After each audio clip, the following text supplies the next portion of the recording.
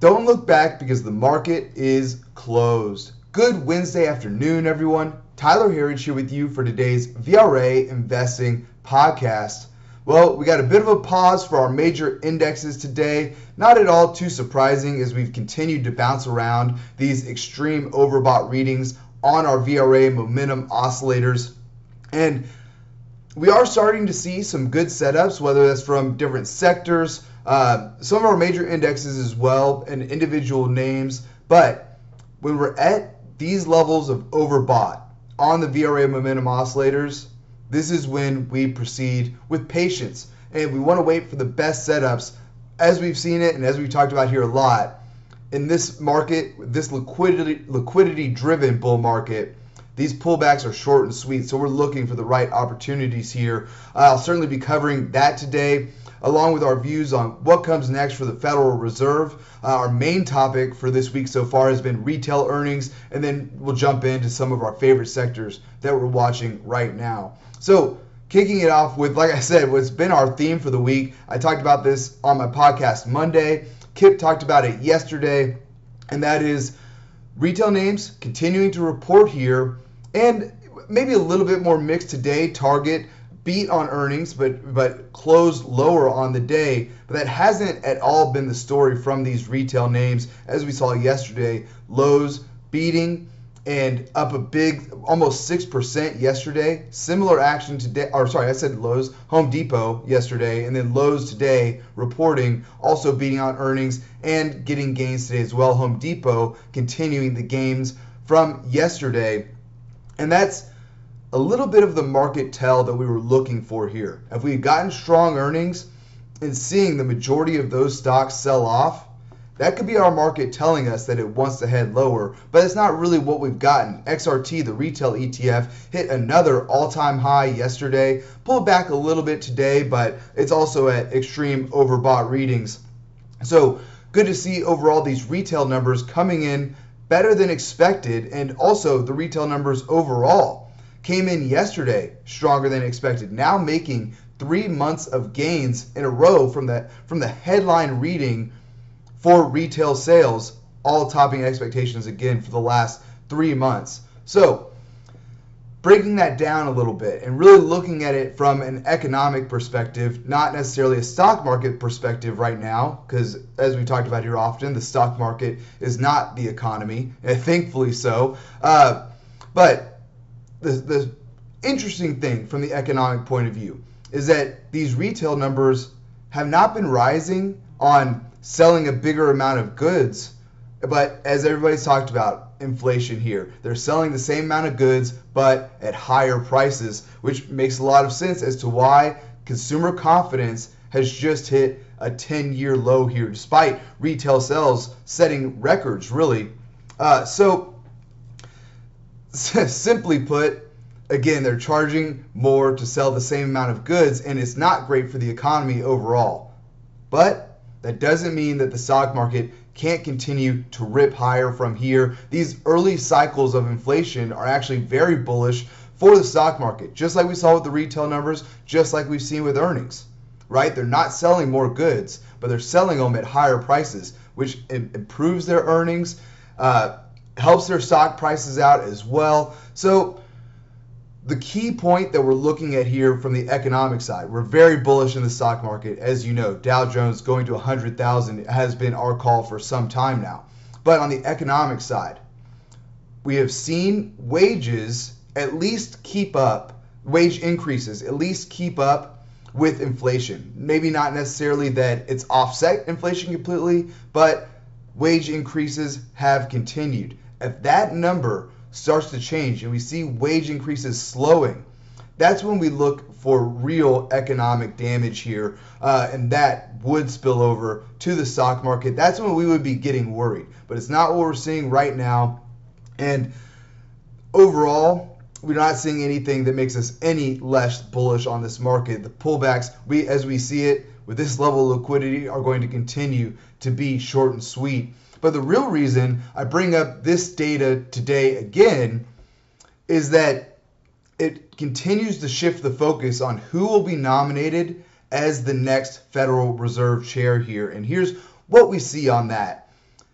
the markets overall are on edge about this decision and it really is a two-horse race now between Jerome Powell and I almost forgot her first name, Lael Brainard. There we go. What we're looking at is that the Biden administration has said yesterday that we have about 4 days before the decision will be made. In our view, and most likely is 100% true, is that they already have made up their minds on this answer. So the smart money is, of course, in the loop on this, and this is why we've been calling this a bit of a sell the rumor, buy the news event as to before. So while we don't know who the answer is, we see it as about a 50-50 chance now, but either way, we see the stock market heading higher. The question is, do the Dems want a Lael Brainard who would likely go along with the heavy spending from the Democrat agenda right now, more easy monetary policies, very dovish, or do they want to stick with Jerome Powell's plan of tapering into next year, potentially raising interest rates? Because it doesn't really make much sense for the Fed to nominate a new chairman when they are just going to stick with the same plan as Jerome Powell. So that's how I see it, at least. If they do decide to nominate somebody else, they want much easier monetary policy. If they stick with Jerome Powell, they're okay with the taper and potentially raising interest rates. That's probably a long way off, further off than they think it is right now. But I guess you could say that Brainard will go in, stick with the plan to taper, and if it doesn't work, they'll quickly reverse. That makes it easier for them to reverse in that regard. Overall, though, regardless of who wins, we see the stock market heading higher from here. Again, this is the sell the rumor, buy the news event. Why the stock market might be selling off a little bit right now. We think we'll probably get an announcement over the weekend because this is potentially market moving news. So they like to give a few days to let it settle ahead of Monday's open. Certainly possible, maybe right after Friday at the close. We'll see, but again, we think markets will rally on the news either way. So let's take a look at our market action on the day today. We finished negative across the board here. The S&P 500 leading the way, if you want to call it that, down 0.26% to 4,688. Next up was the NASDAQ, down 0.33% to 15,921. Next up, the Dow down 0.58% to 35,931. And lastly, the Russell 2000, our loser on the day, and probably the most interesting chart to look at right now. As we've talked about here before with these videos, soon we'll be doing screen shares as well.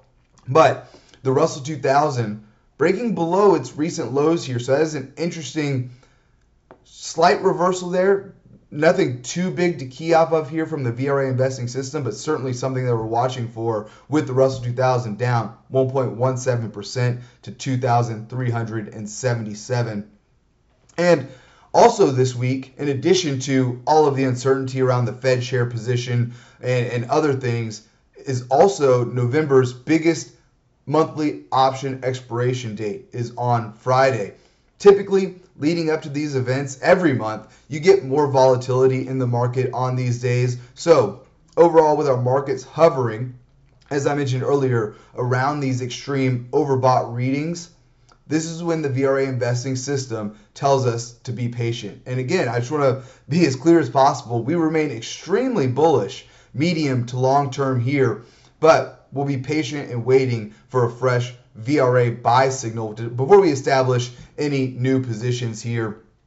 As we said, probably on every podcast, going back to the first stimulus package of last year, with this level of liquidity, $35 trillion in fiscal and monetary policy globally, it makes it almost impossible for our markets to have a significant move lower. So what we've seen since March of last year, we've gotten some pauses, gotten some pullbacks, maybe even a correction or two, but they've all been short-lived and followed right after by fresh all-time highs. That's the pattern we expect to continue from here. So next up, another reason here why we see some short-term patience is in store for us is looking at our internals. We've continued to see weakness creeping in from the internals. It hasn't been in your face 3-to-1, 4-to-1 negative type of days. So not extremely bearish, but we've seen the weakness creeping up, seen it in advanced declines, now in new 52-week highs to lows, and volume just creeping more negative here. And so let's take a look at these here. Declining stocks beating out advancing stocks for both the NYSE and the NASDAQ today, and actually were 2-to-1 negative on the day today. Again, not that 3-to-1, 4-to-1 type of really bearish action, but this makes a pattern now of getting slightly worse. New 52-week highs to lows, they've been our winner lately.